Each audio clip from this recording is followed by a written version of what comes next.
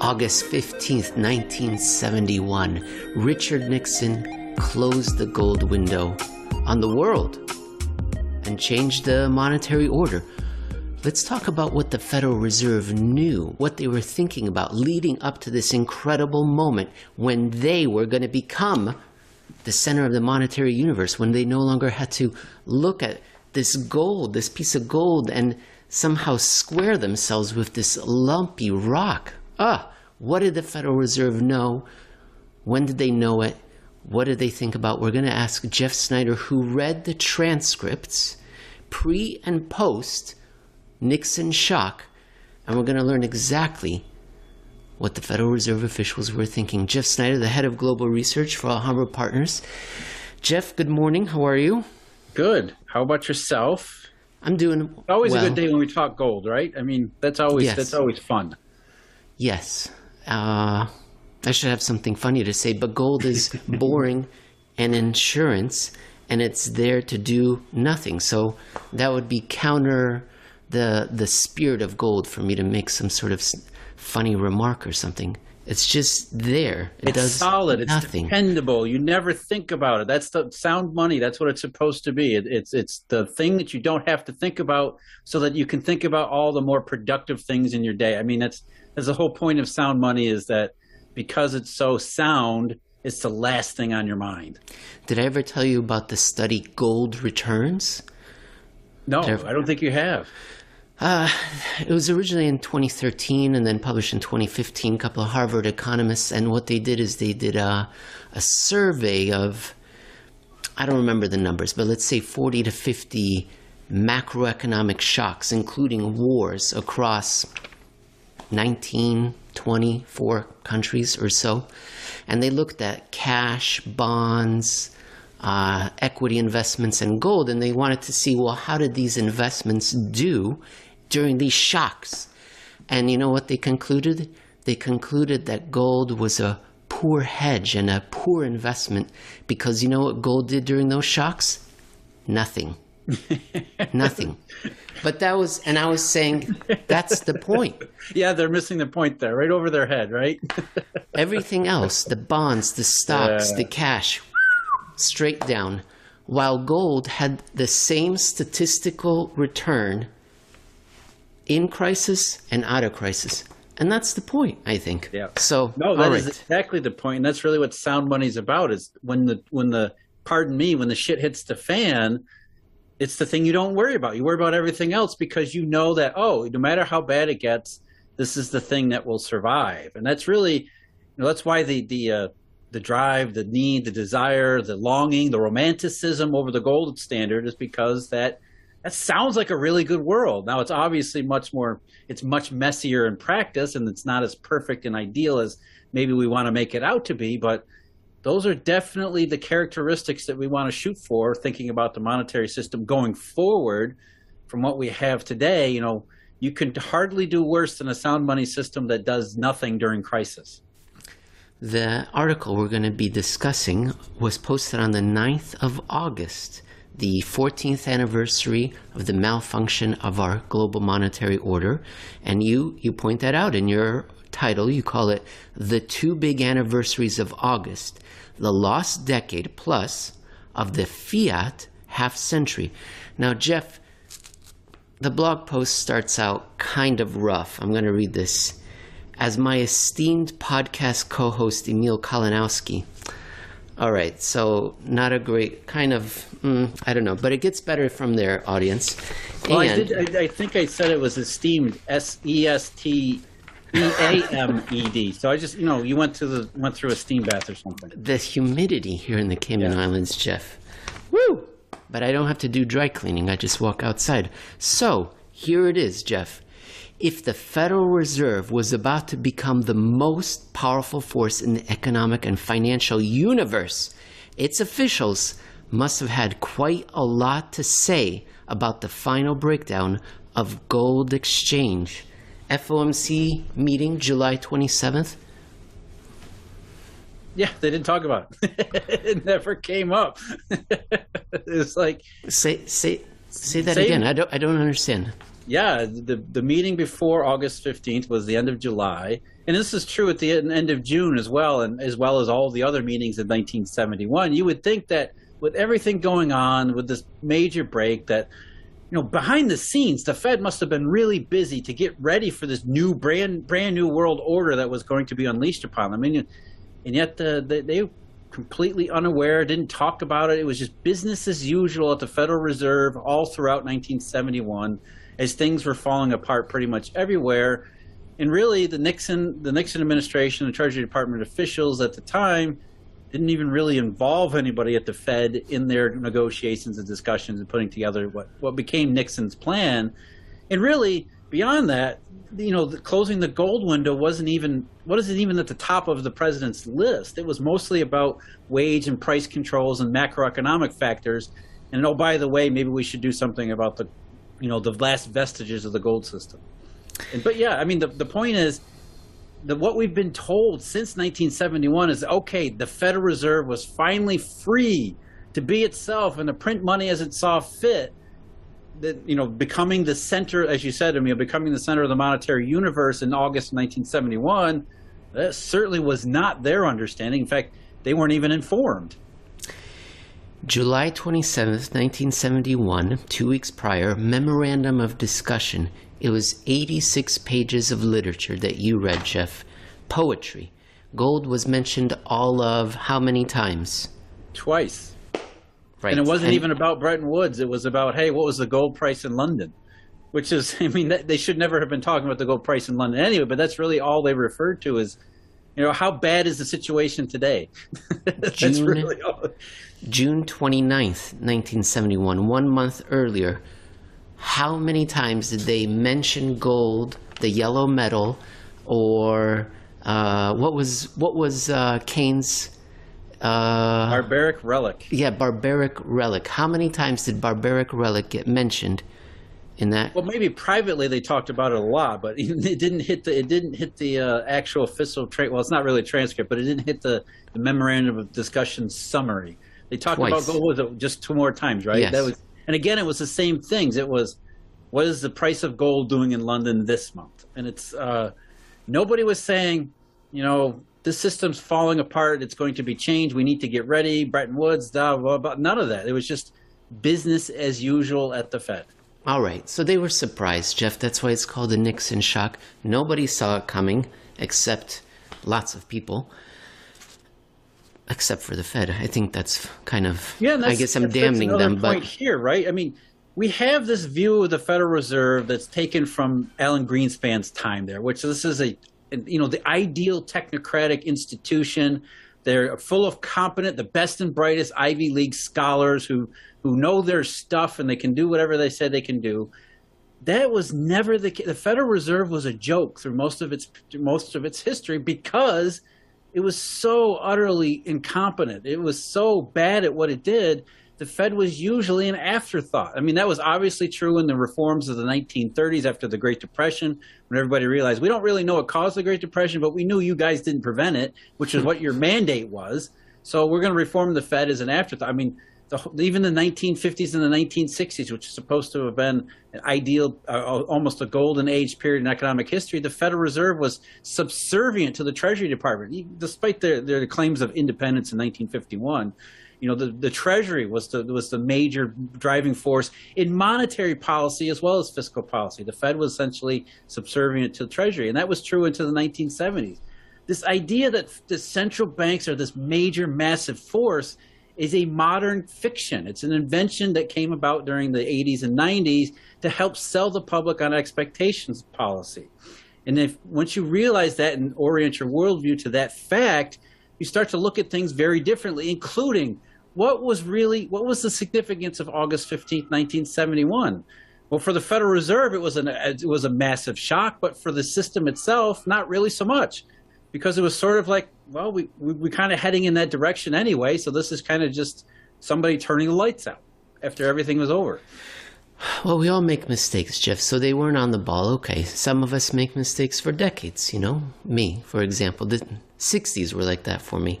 And, okay, the Federal Reserve was out to lunch for a while, but August 24th, Now it gets serious, okay? They meet again, August 24th. At the start of the meeting, Burns, you can tell everyone who Burns is, immediately asked that only the executive members and whatever few staff directly related to the discussion remain. Holy S. Now it's serious. Now they're going to talk about it. So once he cleared out the room and they were going to have an honest-to-goodness, apolitical discussion, what did they talk about? The federal government deficit. It's Arthur Burns, and at the time he said, let's leave the executive staff and anybody who's relevant to the discussion, because some of the details were not supposed to be widely disseminated at the time. But mostly what they were talking about, because remember, this is the monetary realm, and a lot of the belief about what was creating this inflationary great inflation. It wasn't called the great inflation yet, but what was creating or responsible for that inflationary wave was the federal government's deficits. That was the idea from the very beginning, that through combination of spending on the Great Society as well as the Vietnam War, the government needed to get its house in order, and that's the reason why they had this inflationary problem looming. And so that's what they wanted to talk about. What was the fiscal part of the Nixon shock of August 15? Because his plan that he released, that he told the public and got on TV and said to the public on August 15th, wasn't just about Bretton Woods and gold. It was about a whole bunch of other things like wages and price controls. Wages and price boards, those things. Like, what was the federal government spending? What was its projected deficits going to be for 1971 and 1972? Everyone was much more concerned about what the federal government and Treasury was doing than what the Federal Reserve was doing, and that included the Federal Reserve. They spent a lot of time talking about what was Congress' next budget going to look like. Was it a real budget? Were they committing to actual spending cuts? Were they committing to taxes? I mean, all this other discussion that had very little to do with the actual monetary system itself. It's a very delightful story as to who headed up that price control board. Did you know that it was Dick Cheney and Donald Rumsfeld who were number one and number two deciding what sort of prices can be charged? And Jeff, I don't think people appreciate how bizarre and in-depth and involved the heavy hand of the administrative state was. I know of one example. I believe it was the University of Alabama. Which one's the leader of the football? I always mix them up. Alabama or University of Alabama. It's so embarrassing I mixed this up. I don't remember. Okay, maybe it was some college in the SEC who asked if they could increase their season ticket prices. They went to Dick Cheney. From Dick Cheney, yeah. Dick Cheney, Donald Rumsfeld, can we increase season ticket prices for, I think it was maybe the South Carolina Gamecocks, or maybe it was Alabama, I don't know. And the answer was no, you can't. It's amazing. Whenever I write about it, I always say that, in August of 1970, forget Bretton Woods. That wasn't the main part. It was, Mao Zedong was jealous of what was going on in the United States, because that's really how it was. And I think it's so foreign and so far back in history, 50 years now, that it's passed from living memory. But it really sounds like it's something out of a science fiction novel, except for in our COVID era today, it actually seems like everything's coming full circle again, at least moving in that direction. But really, the government took a very heavy hand in 1971 to try to get a hold of inflation. And spoiler alert for those people out there who think that this is a good idea or what, that there's some value in this very heavy-handed top-down approach. The Great Inflation would continue for more than another decade. So it really didn't last very long. These, wages and price controls were gone within a year or a little over a year. It didn't really work out so well because that wasn't really the problem, which is, again, pretty much par for the course when you're talking about the government's interventions, because usually they start out with the wrong idea and then come up with the wrong solutions that lead nowhere but the wrong direction. So that's what Arthur Burns was focusing on when he asked everyone except for the executives to leave. But finally, as you say, the first thing, hey, let's start our meeting by let's figure out whether or not the federal government can fix this mess, because it's not our job. That's really essentially what they were saying. And then, but finally he said his piece, and he sat down and he let everyone else chime in. And this is when the discussion turned to gold. True? Yes. What did they say then? Well, now you have some basic, just, sort of technical issues. There's logistical issues with, we had kind of settled into this routine where we work with other central banks and governments around the world to try to jerry-rig the what was left of the Bretton Woods system to just kind of hold on to the idea that it was still somewhat functional, even though we know that it wasn't, and a lot of people around the world already knew that it wasn't. At the Federal Reserve, they thought, it seems to be working. Inflation's Treasury's problem, not ours.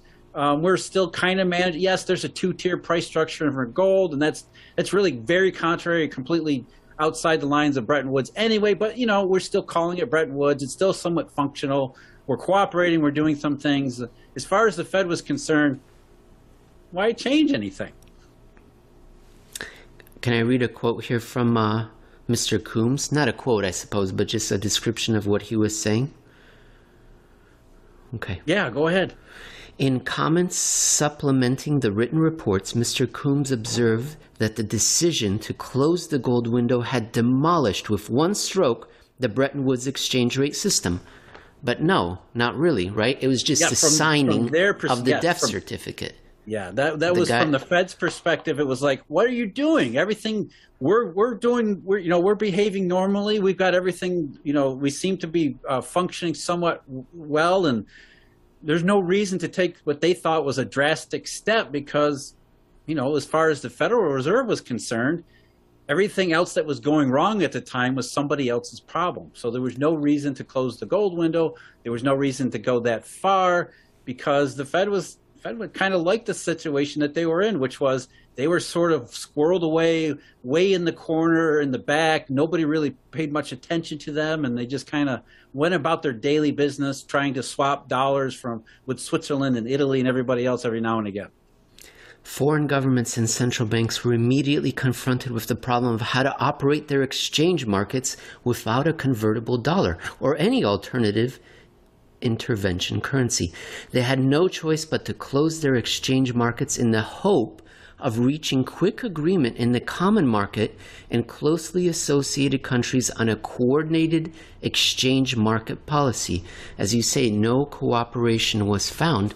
And that was the early 70s, and it echoes that late 70s, 1979 piece from the New York Fed, where they wrote about the Eurodollar system and how there is no lender of last resort for the Eurodollar system, and how they complained and warned and pleaded that there's unlikely to be any international cooperation in the future, and they were right. Yeah, and really, that's kind of what gold was. Gold wasn't really the central bank because it was a fixed money supply, but at least it was something behind all the dollars, right? I mean, that's really what they were talking about, these foreign officials and foreign exchange officials, was that, look, if things get out of control, we at least have something in the system that we can go back to and go back on and convert into to make sure that the system works as the way, there's some way in which we can depend upon, how everything is supposed to fit together. And you take that kind of away, which is what had been happening since, November 1961, the London Gold Pool. And even before then, a lot of these places had already started to work around the Bretton Woods system, but they still had, sort of that kind of just clinging to that last little bit of it because, human beings are emotional and irrational, everything else, and that includes officials and central bankers. But by and large, functionally, the global exchange system had already changed, and it was really about taking away that last crutch, that last little peg in the stool, and what would happen following that. One of my favorite parts of all the research you do is finding those little nuggets where central bankers, in memorandums of discussion, in speeches, are admitting and throwing up their hands and warning and pleading for help because this monetary system is out of control.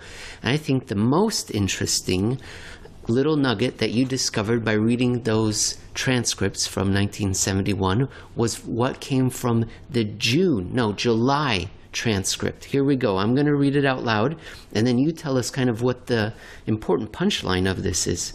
Quote, Of the two items, the chairman continued, one involved a possible change in the form of the committee's directive to the desk. Which desk? You'll tell us.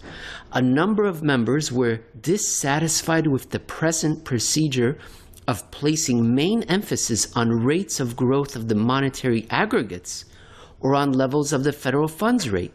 And some had come to believe that the directive should emphasize member bank reserves, the one magnitude which the desk could control more or less directly. Yeah, there's a lot in that one little quote that ties together not just August of 71, but August of 2007 and everything thereafter with QE and bank reserves. Essentially, when we got into the actual monetary business, remember, this was the July meeting, right? This was before August. So for the Fed, it was business as usual at that point. And business as usual at the Fed before August 1971 was, there's something wrong with the monetary system. We don't really know what it is, but we've been kind of pegging our monetary policy based on monetary growth is what central banks are supposed to do, right? I mean, that's Walter Bagehot going back to the 19th century, standard monetary practice. And what they kept hearing from the banking system coming back to them is, look, this isn't working. This isn't working. And then looking at inflation. Well, we hope it's Treasury's fault, but maybe it's not. We don't really know because targeting monetary aggregates, we don't really have as much control over them. And oh, by the way, we're also starting to find out that these monetary aggregates seem to be missing a whole bunch of other stuff too. So there's a lot of stuff going on in the monetary details that don't seem to be lining up with certainly monetary policy, but also big, smart, capitally economic understanding as well.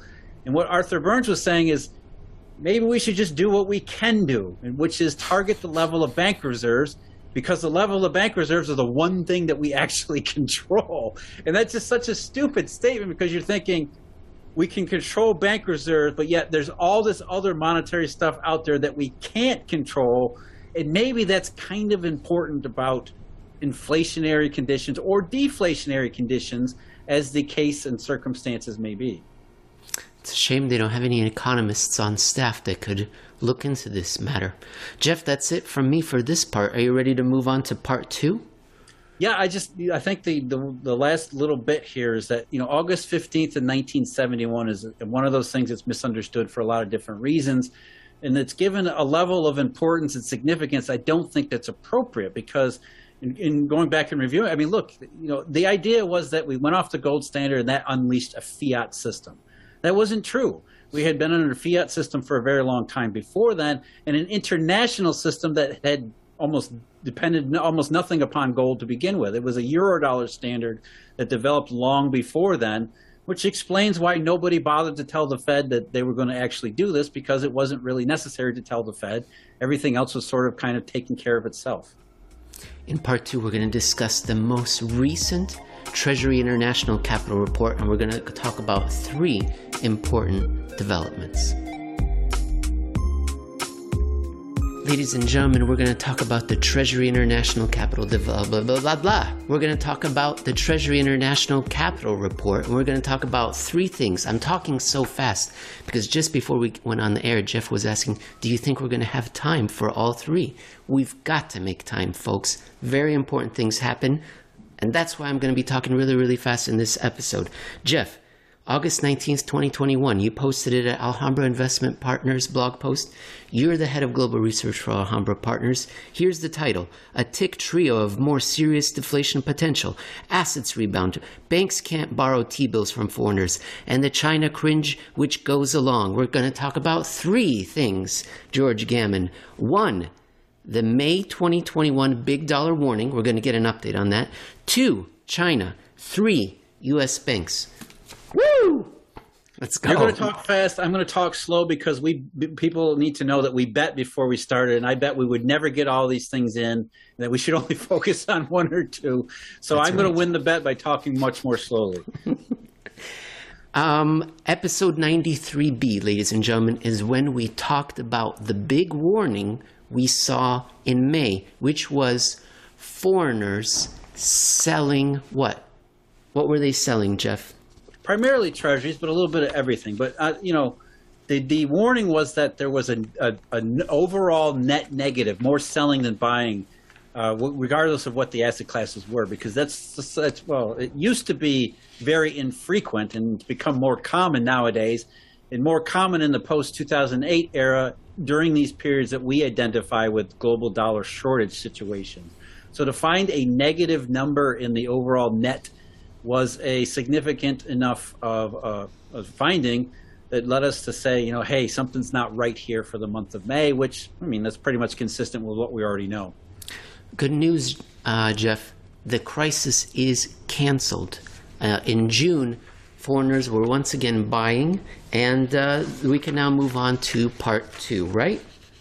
Well, I mean, yeah, it's a good sign. You don't want to see 2 negative months in a row, but it's not unusual to see a bounce back one month to the next. So, think about 2013 or 2015, any number of the other times where we saw big minuses in the net 1 month, and then the next month you'd see a bounce back. And it's not really that unusual at all. In fact, it's almost a part of the pattern. So it's really, hey, we saw the negative. Now we're on alert. Let's look at other things and see what's going on across the entire system, and not just using the headline tick numbers. You called it an omen, a bad omen, that it's just that we had even one negative. And I asked David Parkins to draw up some omens of bad luck. Did you like this one, Jeff? Yeah, that was good. I mean, they're all good from David. I mean, it doesn't. His worst thumbnail sketch is probably better than 99% of everybody else's. He's amazing. I love the look we've got here on Jason with the calendar. Okay, so it was a bad omen. I think that maybe that's Arthur Burns behind the mask. Oh, it's just incredible. I love it. I love it. Okay, so now we're moving on to part 2, and so we just went from bad omens, so it already gives you the creeps. Quote, I'm reading from you. And now something that always makes me just cringe. So now we're going to be talking about China. I'm going to pull up a graph. Tell us, Jeff. Yeah, it's the idea is that CNY, the Chinese yuan's exchange rate against the U.S. dollar, you see it go sideways, and that's kind of that's something you never want to see, because that means manipulation. And contrary to mainstream popular belief, manipulation by central banks or other foreign official or any kind of official channels is never a good thing. That's always a response to something that's going on behind the scenes that they can see that we cannot. So in one way, it's one of those omens or warnings that if you start to see a lack of volatility, especially in China's currency, you start to cringe. You start to wonder what's really going on over there. And what's really going on over there, we've been told for the last year and a quarter, almost year and a half, is that the world is flooded with dollars, and those dollars have been flooding into China, and it's been wonderful and great and reflationary and even inflationary. And yet we kind of start to see the cracks emerge, including recently going back to June, where the Chinese currency has sort of gone flat sideways again. And that's where we are now. In the most famous or most infamous example of that was in the early part of 2015, I believe March 2015 through August, where increasingly that range got narrowed down to the point where by late June and July 2015, there was basically almost an overt currency peg, which some people in the financial media were celebrating as, the wise Chinese monetary stewards doing what they needed to do, when in fact what they were really doing was becoming more and more desperate as the dollar situation grew further and further against them. And the way that worked out is they were sort of like coiling up a spring, and it only took something relatively innocuous and benign to set it off, and it created all sorts of disruptive conditions, which is, I believe it was August 10th or August 11th of 2015. And suddenly the Chinese currency opened up, down 2% or whatever it was, which shocked the whole world. And then, of course, we had to hear weeks upon weeks about, the Chinese are devaluing their currency to stimulate their exports and all. It's, so that's another reason why we cringe, because not only when you see lack of volatility in the Chinese currency, does that mean intervention? But then we're also going to have to, we also realize that nobody really understands what that intervention is or what its actual purpose is. It's dollar-based, not stimulus. Now we're going to tie it into the Treasury International Capital Report, but I was showing your graph of the People's Bank of China balance sheet and their foreign exchange asset holdings, which we've talked about in a previous episode. I've forgotten which one. Emil, these things are supposed to fit together. They're very different. I mean, these are not the same data series at all, but yet when things are working the way they're supposed to work, you should be able to see consistency between all of these various data points because they're pointing at the same thing, which is the global dollar system. So if we see CNY go up, we think that's reflationary because there's more dollars in the system and more dollars are entering China's hands, then we would expect CNY to go up at the same time. A lot of those dollars end up at the PBOC because of the way the Chinese monetary system is set up and dollarized. So there's already something missing if CNY is going up, but there's not, the PBOC is not reporting the same on its balance sheet in terms of foreign assets rising. And then the other part of that is TIC, which is the U.S. side looking over there, and we should see the same corroborating thing, which is Chinese, whether it be through Belgium or mainland China holdings, we would expect them to rise as well. We'd expect to see the Chinese, as more dollars are out there in the world, they go into China, which reduces the U.S. dollar exchange value. CNY rises against the U.S. dollar. The dollars end up in the PBOC's hands, which then a lot of those are used to purchase U.S. treasuries as reserve assets. So all these things we expect to see happen together and really, go back to 2017's globally synchronized growth reflation number 3.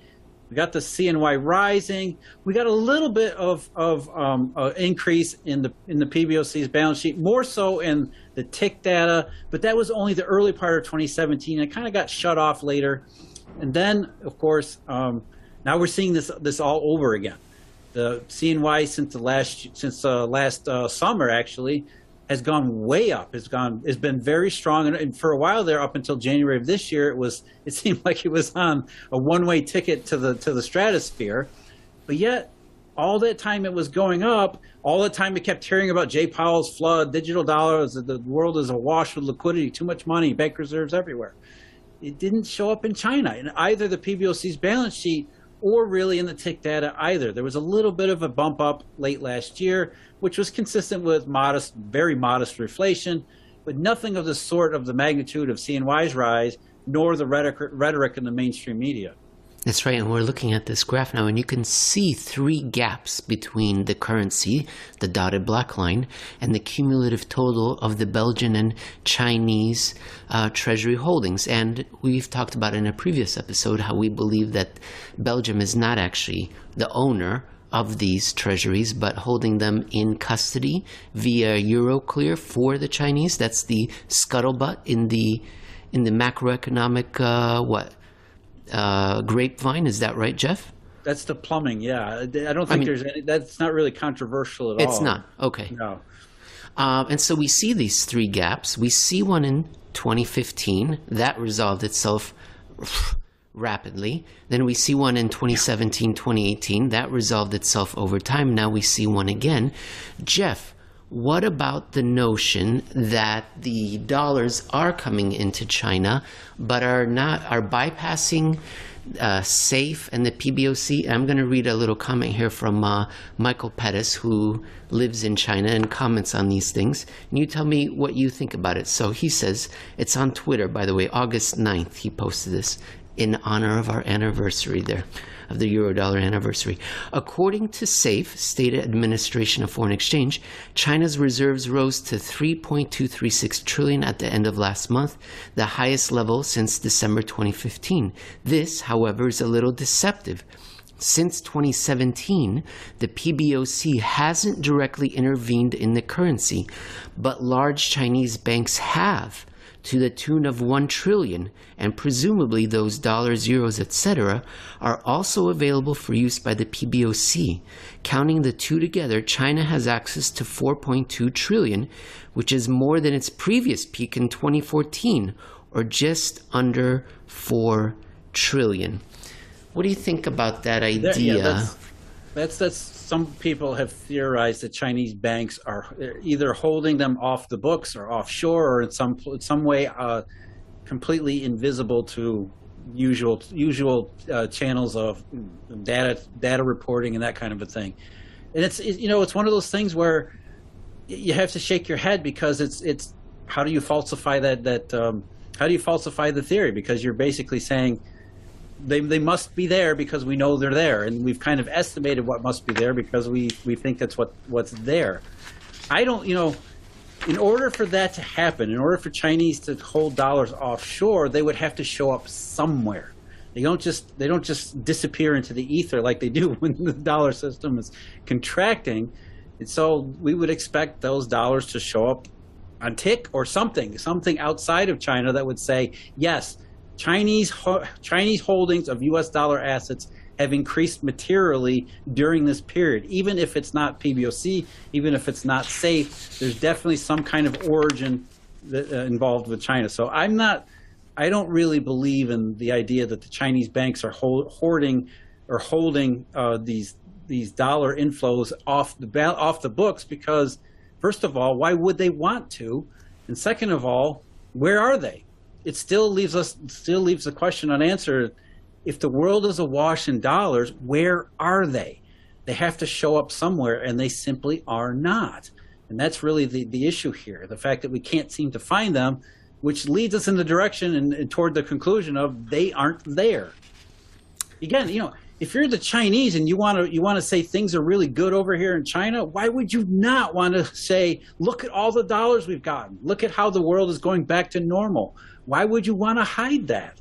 That makes no sense to me whatsoever, except by, well, we don't know what else to say. He adds, he mentions the CIC, which is their Sovereign Wealth Fund, China Investment Corporation. He says they have at least another 1.1 trillion in foreign exchange reserves there. I don't know if that's showing up on the books or not. Again, it should show up somewhere outside of China, because, yeah, you can get away with a lot of things in China, especially when, the big Chinese banks are not really private banks. They're essentially state-owned entities, so they're one arm of the government, and they do take direct orders from the PBOC and other, not just the PBOC, but there are other bureaucratic agencies in control. But when we're talking about dollar system and global flows, it's it may be a dark black hole inside of China, what goes on inside, but there's still somewhat of a trail to follow outside. And tick data has been a reliable one. Part 3 now, the third thing that you observed, at least one of the top 3 things. At the beginning of your article, you said there's more, but we're just going to cover 3. Now we're going to talk about treasury bills. And you remind us in your article all about repo being the lender of last resort, how there's collateral shortages, collateral multipliers, the treasury is refunding treasury bills, and then you dive into the graphs. Do you want to give us a refresher on the importance of treasury bills, or do you think we've covered it previously with previous I think episodes? People might be a little bored with treasury bills. Yeah, I think we've hit treasury bills enough. All right, so let's turn to U.S. banks borrowing collateral in a repo arrangement. What does this graph mean, Jeff? It means that collateral is coming from outside the United States. It's being reported as in possession of U.S. banks for who knows, we don't know exactly what specific transactions are involved, except that we do know that they're under resale agreements or repurchase agreements. So some form of repo where collateral is coming into the United States, borrowed by U.S. banks from foreign entities, not just foreign banks, but also foreign non-banks and FOIs, which are foreign central banks and foreign governments. And already, people, what do you mean? U.S. banks are borrowing treasury bills from foreign governments? Yeah, that's kind of what we're saying here. They're not just borrowing treasury bills. They're borrowing all sorts of short-term securities, which is what TIC keeps track of. And they're also borrowing long-term securities, which we don't have any real idea of that at all. Short-term securities there. Wait, and so, okay, blah. Do we want to talk about this graph? No, we've already talked about it. That's part of it, which is that, if you go above one, go up one more, there you go. So what we're seeing here in this is a big spike in repo, collateral being borrowed from U.S. banks borrowing collateral from outside the United States. Both of those two, banks, is the banking system, the non-banking system, as well as foreign official institutions, which is consistent if you see throughout the chart with sort of reflationary periods. So U.S. banks get to really risk taking, and they're getting their collateral from outside they're getting their collateral in some part from outside the United States, borrowing all sorts of securities. So over the last couple months of 2020, first couple months of 2021, that sort of makes sense, right? Because we saw a reflationary wave kind of sweep up over most of the global financial system. So you would expect to find something similar in repo. So there's an indication here of a large increase in repo expansion. Maybe that's the collateral multiplier, securities being repledged and reused and ending up in U.S. bank hands. But you're worried because you think that it might be junk bonds, and because there's so if you go down short. To this next set of charts, which is a different part of the tick data, so it's not the same stuff. We're looking at what's reported as being held or what's reported as being borrowed overall in terms of what asset classes. Not necessarily in repo, but just overall. And as you would expect, I mean, we know that the Treasury Department is refunding bills, which means they're supplying fewer bills because they're getting ready for the debt ceiling constraint, and they had issued a whole ton of bills last year. So supply of bills is coming down, and as we see in the tick data, quite naturally, that U.S. banks are borrowing fewer bills overall in terms of collateral coming into the United States, into U.S. bank hands. So if you put that idea together with what we just said on the other side, which was U.S. banks borrowing more collateral in repo overall, but it can't be more in Treasury bills, we're kind of left with a bit of a conundrum, to borrow a term. And the collateral conundrum isn't really a collateral conundrum. They're not borrowing as many Treasury bills, so it's not like they're getting their hands on Treasury bills backing all of this repo activity. What must it be then? Well, I don't know. I can guess. I think we can all reasonably guess what it is, especially then we think about somewhat of the, going back to late 2020, November, December 2020, vaccines, stimulus, all that kind of euphoria.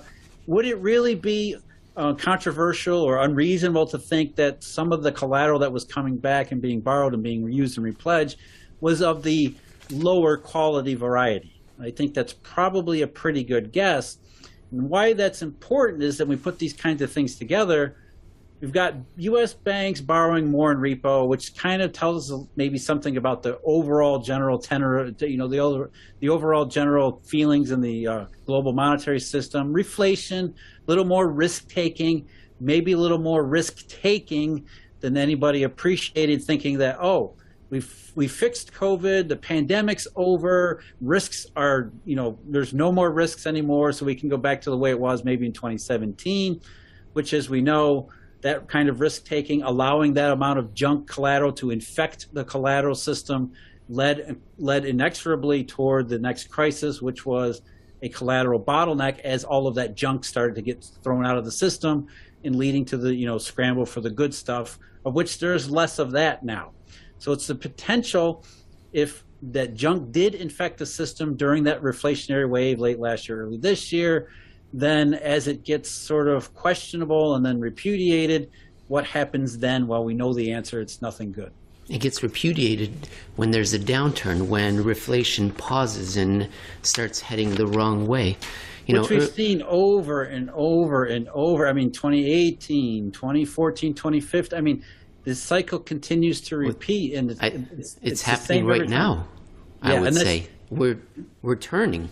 I think that's kind of the point here. So now what we're really doing is we're looking back at tick to tell us, to give us more evidence of what we already think is happening. I mean, look, in real time we have bond yields falling and falling much more quickly over the last couple months, and here we have the tick data giving us, a lot of the reasons or a lot of the backing behind why that might be. Because if that's true, if our interpretation of the data is true, and look, we're speculating here, let's be honest. We don't have a complete series of data. We don't have specific granular details that we can go to and say, this bank did this with that bank and that other bank, and we know the security that moving around. We don't. We're putting a lot of different pieces together. We think that, having done this for many, many years and, being largely correct about what has been going on, it isn't really too much of an intuitive leap to think that's what has happened. And that would help us explain why this deflationary potential that seems to have come up over the last few months, not necessarily based on COVID, but based on a hell of a lot of other things going back to last year, growth scare, fragility in the collateral system being amplified by what Treasury is doing, being further harmed by what QE buying and stripping longer bonds out of the system. And so any number of things that would give us more detail and more substance behind deflationary potential, which seems to have been much more agreed upon and certain over the last few months. Yeah, speaking so fast, I can't get my thoughts in order, but having read you for years now, I guess it's almost approaching a decade, I can tell the audience that it's true that when you do speculate, it's well-founded and often very correct. In fact, I don't remember a time when you speculated and didn't come to pass. So I think you're right on here. Jeff, my last thought here is that when we first discussed this issue of rehypothecation, repledging, and reusing, I asked David to illustrate Dolly the sheep when they cloned it, right? Scientists clone and duplicate. What do bankers do? They set up some mirrors and they say, here you go, you can buy this sheep in the mirror. It's just the same sheep. But you know what, Jeff? Having listened to you now and read your article, I think if I asked David to do this again, what I would show is that in the reflections, it's some sort of scraggly sheep, right? It's the junk bond version. It's like the black sheep. Yes. Yes. It's not even the same sheep now. We're going down in quality. All right. Well, that's, yes, again, we're speculating, but we think it's a reasonable hypothesis, and we'll see how it shakes out. But I think one of the important reasons why there's been so much demand for T-bills, especially since mid-March, is that the idea that, if we really did allow junk to infect the system again, going too far in our euphoria over vaccines and stimulus and everything else late last year, we know how this ends. It ends with everybody scrambling for Treasury bills and the best quality collateral. So maybe I better get my hands on some, and even hoard some ahead of time, because as the world starts to reject the idea that we're in some robust recovery period, and we start to think about downside risks emerging again across the entire global economy, we get out of this inflation hysteria and start to look at things more rationally, more realistically. Then it makes sense. All of this stuff really does start to make deflationary potential, fragility, and everything else. I think we're there, Jeff. People that have been correctly identifying inflections in the economy for years now are in agreement. I'm thinking of several of them in my mind right now. They're in agreement. They're seeing things turn right now, and they predicted that they would turn at the beginning of the year, and they are turning. So we'll see what the rest of the year brings. What do the people think, though? That's the question. And yes, I'm going to include German financiers under that broad category of people. We're going to talk about that in part 3. We're going to go over some surveys from Germany, the United States, which had some volatile, big changes, and then as well from the British and Japanese, who are very calm people. They didn't have very big changes, but they've got some important notes that we should go over as well. That's in part 3. The people, what do they think? Well, they're asked every month in surveys around the world, what are your expectations of the future? Income, job security, etc., consumption.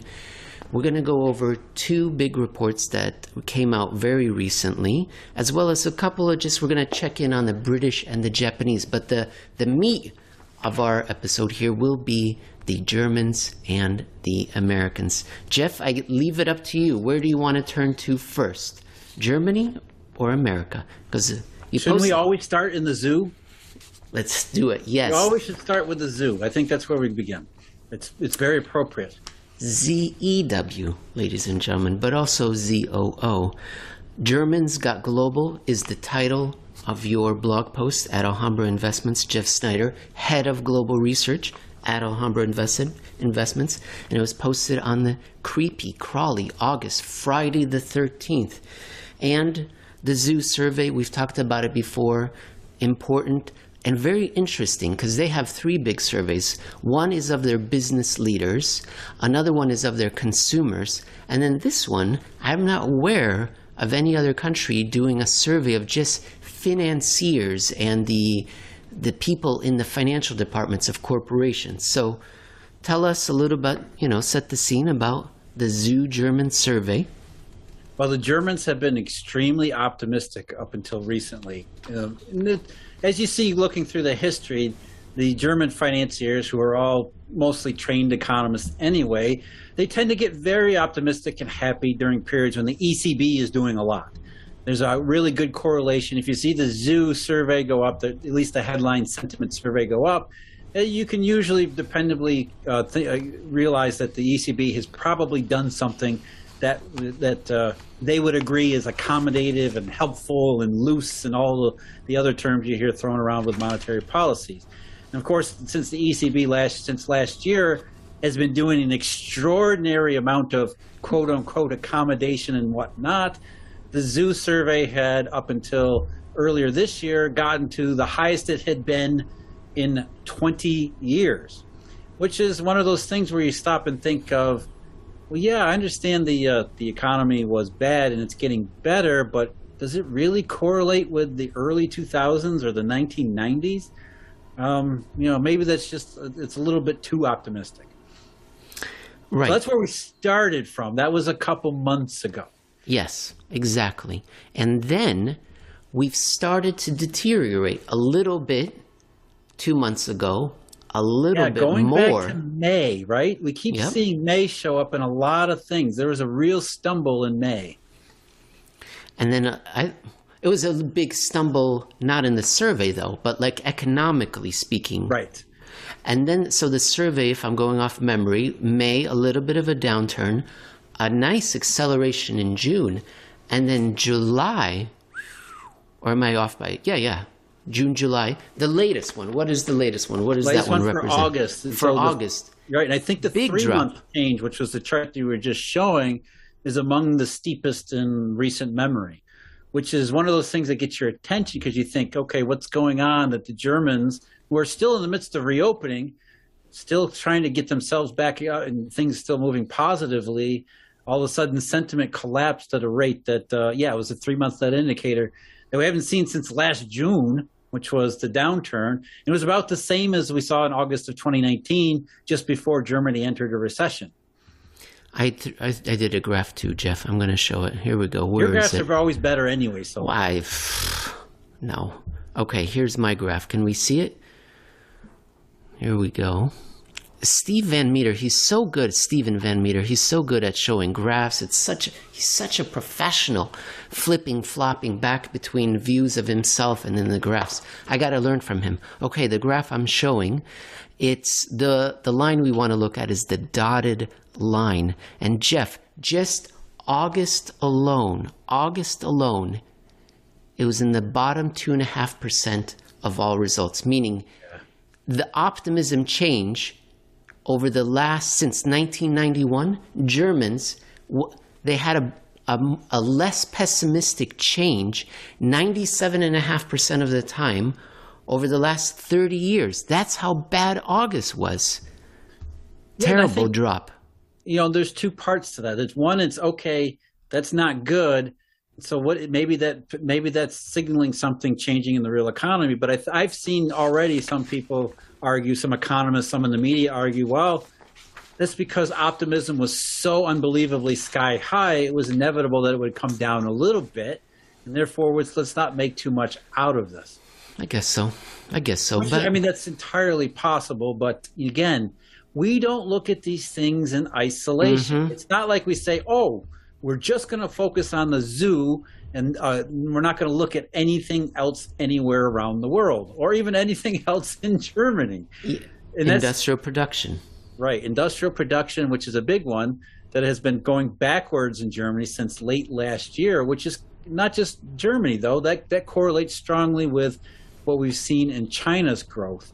And again, as you're showing on the chart here, German industrial production has been behaving differently than industrial production has across the rest of Europe. And the reason that would be can't be COVID. because everybody in Europe has the same COVID outlook and the same COVID conditions. But Germany, especially in industry, has quite a bit of a connection, especially at the margins, with the Chinese economy. And then that's what you show in German factory orders, which have dropped precipitously from the non-Eurozone, right? So yes, it's, I believe Germany. We talked about this in a prior episode where 2 months ago, again in May, factory orders in Germany taken from outside the Eurozone just absolutely collapsed. I think it was a 9% drop in a single month. And that did not rebound in the following months. I believe the latest data is for the month of June. They actually shrank a little bit more. So the rest of the world, as far as German industry, German factories are going, something's going on where there's quite a bit of a struggle out there that's starting to register in obviously German sentiment as well as German capacity. Jeff, these are lagging indicators. They're retrospective. They are reported with a 1 month or 2 month, whatever lag. You know what's reported every day, and what was telling us in May that something was up? German yields on government bonds. So that's the other graph that you showed in your blog post here. And there's we're double not surprised, right, Emil? We talked about the reason it's doubly significant is that not only have German yields sunk since May, it was the German market that had been almost uniquely optimistic between February and May. German yields were rising as most yields around the rest of the global bond market were falling. And it wasn't until May that Germany said, you know what? Some of the local optimism we have, that seems to be disappearing too. So since May, we've got all of these consistent signals inside of Germany as well as outside of Germany that have us starting to question a whole lot more than simply pandemic. Yeah, well, it's just data, Jeff, okay? Other signals are more important, like narrative, the business media, financial press, central bank press conferences. Let's go to the United States. Posted on the same day, the 13th of August, Friday, an ill omen, an ill wind blew across the world on that day. Jeff, here's the blog post title, The Third of the Transitory Inflation Trifecta, and today's surprisingly consistent ugly surprise. You talked a little bit, you talked about inflation here, but do you want to talk about it, or do you want to move on to the survey results? Yeah, I think that the inflation I talked about there that I went over was import prices, which are showing the same pattern we've seen in the CPI survey, and all the others were. Let me show it really fast because it's a really good graph. Monthly change. Oh, GD, I closed it. Okay, you keep talking, and I'm going to do Stephen Van Meter magic in the background. Okay. Import prices was another one that signaled that inflationary environment, and there was a big jump in import prices. Year over year, the numbers are still pretty huge, but the rate of monthly change peaked several months ago, and import prices are starting to decelerate. They're still increasing, but they're starting to decelerate noticeably, which is consistent with a whole bunch of other inflation measures that we've talked about before, including those in Europe that we haven't yet. Month-over-month changes in Europe that were actually negative for August. Anyway, so import prices, like producer prices, like CPI services and all these others, we're starting to see them fade and come off and not accelerate, in fact, decelerate pretty strongly. This graph I'm showing here is the key one. It's the bars that I want to draw everyone's attention to, because in a previous episode we showed what were we correlating these bars, the Uncle Sam helicopter stimulus payment and the reopening euphoria. What did that correlate with? The inflation surges, right? And so we're seeing it again, but now in another form of inflation prices. Okay, so incredible, it's there. And then we're going to turn to the University of Michigan survey, which has been going on since 1950-ish, 1951. And since 1974, they've been doing monthly updates. Before it was quarterly. Now they're doing monthly ones. And Jeff, the one that they released right now is preliminary. So maybe it'll change by the end of the month. Won't change much, yeah. But the economist who reports on these things, the opening sentence, I didn't write it down, but wow, he said, huge change, huge change. He was shocked Jeff, tell us what happened. Well, as you saw in the chart that you were just showing, the dashed line, what that was saying is that, first of all, consumer confidence, at least according to the University of Michigan, the Conference Board's measure is a little bit different. But the University of Michigan, consumer confidence never really got back to where it was before the 2020 recession. So even at its best a couple months ago, it wasn't as good as it had been. So consumers were still a little bit off. And yes, even the consumer confidence numbers here post-recession, you can sort of see the imprint of Uncle Sam's helicopters in them as well. When Uncle Sam's is throwing out money, throwing cash directly into people's checking accounts, they tended to be a little bit more confident than they had been. Of course, that's starting to recede. We're starting to see that influence fade, not just in inflation numbers, but also spending numbers, and now confidence numbers. And then the University of Michigan's confidence number for the month of August, their preliminary, was lower than it had been at the lowest point of the last year's recession, that's the real ugly surprise here, is that, yeah, we expected consumer confidence to maybe come down a little bit, but to plunge like that is another one of those things that we shake our head and say, what is really going on here? And let me pull up a graph because I did one for it. I couldn't resist. Jeff, here it is. Plunge. The August 2021 preliminary reading was in the bottom 1% of all monthly data since 1978. So earlier I said it was 1974. Forgive me, dear audience, 1978.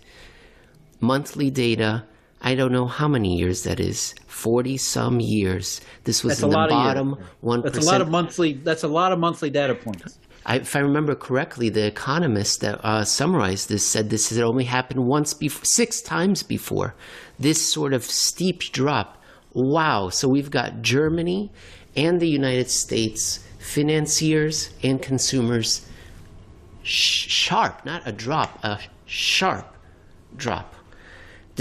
Jeff, all right. I've got to say, some of that is definitely due to pandemic fears. People are starting to say, they hear Delta all over the TV, they hear mask mandates, they hear recommendations. I mean, there's definitely a lot of pandemic disease-related news out there that would cause people to take a step back. But would it cause this much of a setback? That's really, I think there's two things going on here simultaneously, and we're only talking about the one. We're only talking about the COVID part of it. The second part of it is that the economy never really did get itself back up from last year, and it's in much worse shape, especially once you factor in the artificial temporary injections by the government, not the Fed. The Fed and QE, those things don't matter. We're talking about the federal government's transfer payments, both to businesses as well as individuals. Take those away, the economy does not look nearly as good. And forget about the establishment survey payroll reports lately. That has a lot more to do with other things, non-economic factors too.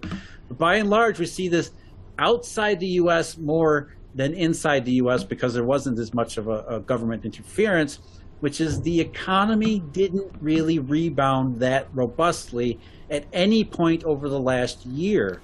And you combine that with more pandemic type fears, and it's a recipe for what we're starting to see. Amplify a bad situation that gets made much worse than it really needs to be. I also think that it's used a little bit as a shield and a crutch or an excuse. Like trade wars, right? How many times did we hear trade wars in 2018? Great example. Yeah. I mean, yes, to your point, yes, it's certainly not good. It's not helpful. But in the financial press and media that I'm reading, that is the second sentence. Because of Delta, it's mentioned over and over. And no, I don't think so. And here, that's why we look at, we've been talking about this too. Chinese economic data peaked last November. That wasn't Delta. Bond yields, when did they turn? February, March. The U.S. Treasury, they got out of reflation in March, mid-March. That wasn't Delta either. That was the fact that the market was picking up on signals that this reflation and this rebound in the economy, the fragility of the financial system, these were not turning out the way that they were supposed to, and that risks were rising even before we got to the renewed Delta all this latest COVID stuff. And the COVID stuff just makes it that much worse. And the problem with that is if you think it's all related to Delta, once Delta goes away, you think everything's going to go right back to normal. Oh, the inflation's going to pop right back up again, and the economy is going to start reigniting itself, and the happy days are just delayed by another virus variant. I don't know whether to laugh or cry. Right now, usually I laugh, but I feel like crying because it's just the struggle, the repeating the same mistake for years now and just blaming the weather. Remember that, Jeff? It's too cold. That's why the economy is bad. It's too cold. It's too hot. It's raining. It's not raining. We don't have enough rain. It's anything and everything to avoid saying economic weakness. I'm not exaggerating, ladies and gentlemen. In 2014 or 15, the weather was blamed for having weakness when the economy was disintegrating. Yes. And then there was the one in 2015 too. There was another cold weather snap that had. That's why the Americans weren't spending. The best example that we can relate the current period to is 2018 and 2019, when every little bit of unexpected economic weakness had to have been trade wars. Now, of course, there was partisan politics behind that too, but by and large, economists, especially central bankers, didn't have any other answers except the answer which they're not allowed to say, which is the Fed is essentially a joke, and bank reserves are not money, and QE is all smoke and mirrors, and that maybe we do have a monetary problem, as the low bond yields around the world absolutely say that we do. You know who's not a joke is Lakshman Achuthan, who the very same day that you were posting these on August 13th, he was tweeting out that he had just been on Eric's show, Eric Townsend, Macro Voices. And so he was tweeting out, hey, listen to this.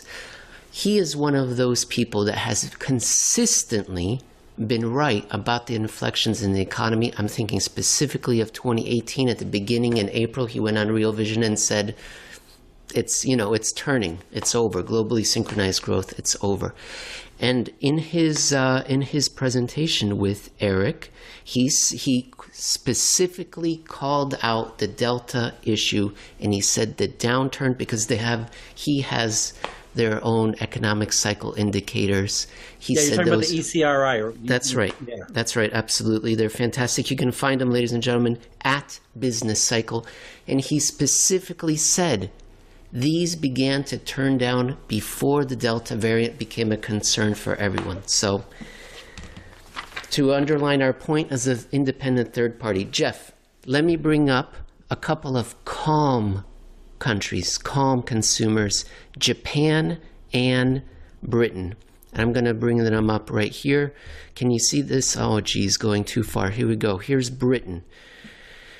So Britain is, I don't know, you can kind of look at this graph. They're back at their median, basically. And their median, this consumer survey by GfK, which was released today. What is today? The 20th of August, or late last night, depending on where you're located. Yeah, late last night at 6 p.m. Anyways, it was released. And it went down a little bit this latest month, okay, for August, a little bit. And basically, it's at its median, and they wrote a lot, and you guys, everyone can read it, and they're saying things are good, it looks nice, but then at the very end, there's this little comment, this little remainder that you can't quite square, and it says, suggesting that consumers could be considering switching into saving rather than spending. That's one of, they're asking them lots of questions. What do you think about the economy, your job? Are you spending a lot? And the consumers in Britain said, you know what? We're thinking about saving a little bit more going forward. I would suggest to you that's not overly bullish for a consumer economy. Okay, like maybe something. Yeah, if you're an economist or a central banker, those are the words you never want to hear. Yeah, I'm all for saving. I mean, to individual savers, to individual consumers, we would say absolutely that's exactly what you should be doing. Yes, but to especially a Keynesian economist, those words are like a cross to a vampire. So now we go across the ocean, across the United States, across the ocean again. Now we're in Japan, and this one's a little earlier. It was at the beginning of August, okay? And it's for July. This is Japan's consumer confidence. At the end of August, they're going to have the data for this month. And right now, it's going up. inching up, and it's right now at the bottom 20th percent of all its data history going back to 1982. So it's not wonderful, right? But at least it's growing. And I've drawn some pretty red arrows for you, Jeff, here. I've labeled them Eurodollar 1 through 4. And then take a look, Jeff. I labeled Eurodollar 0, the Asian financial crisis. It turned there too, perfect peak. But Jeff, I want to draw your attention to the quote from the Cabinet Office at the very bottom of this graph. And look what it says. They say, things are better, good, everything's up. Meanwhile, willingness to buy durable goods declined. It sounds just like what we heard in Britain.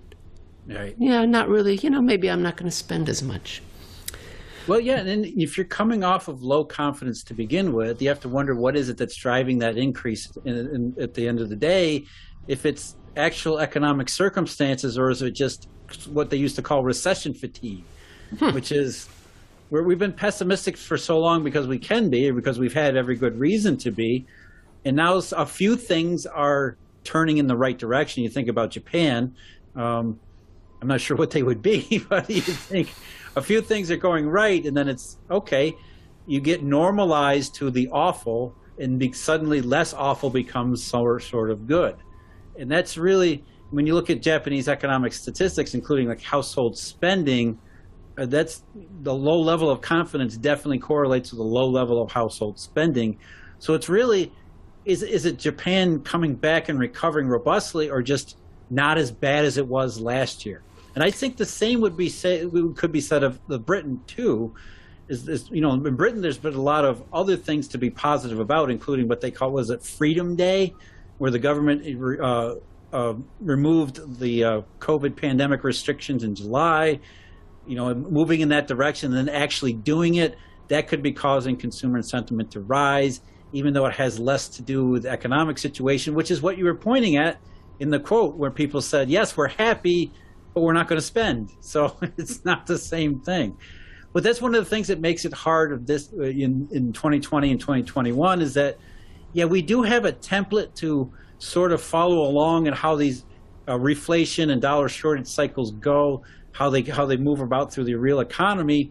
But we do have these wrinkles, these definitely idiosyncratic modern wrinkles and pandemic responses. Jeff, that's it for me. Do we have any summary for consumer confidence or anything else you wanted to tell the audience before we head into the weekend? Just to reiterate that we started in the zoo in Germany, but we're not going to stay in the zoo in Germany. It's really more data to pull in with real-time data. As you pointed out, we're looking backward at some things.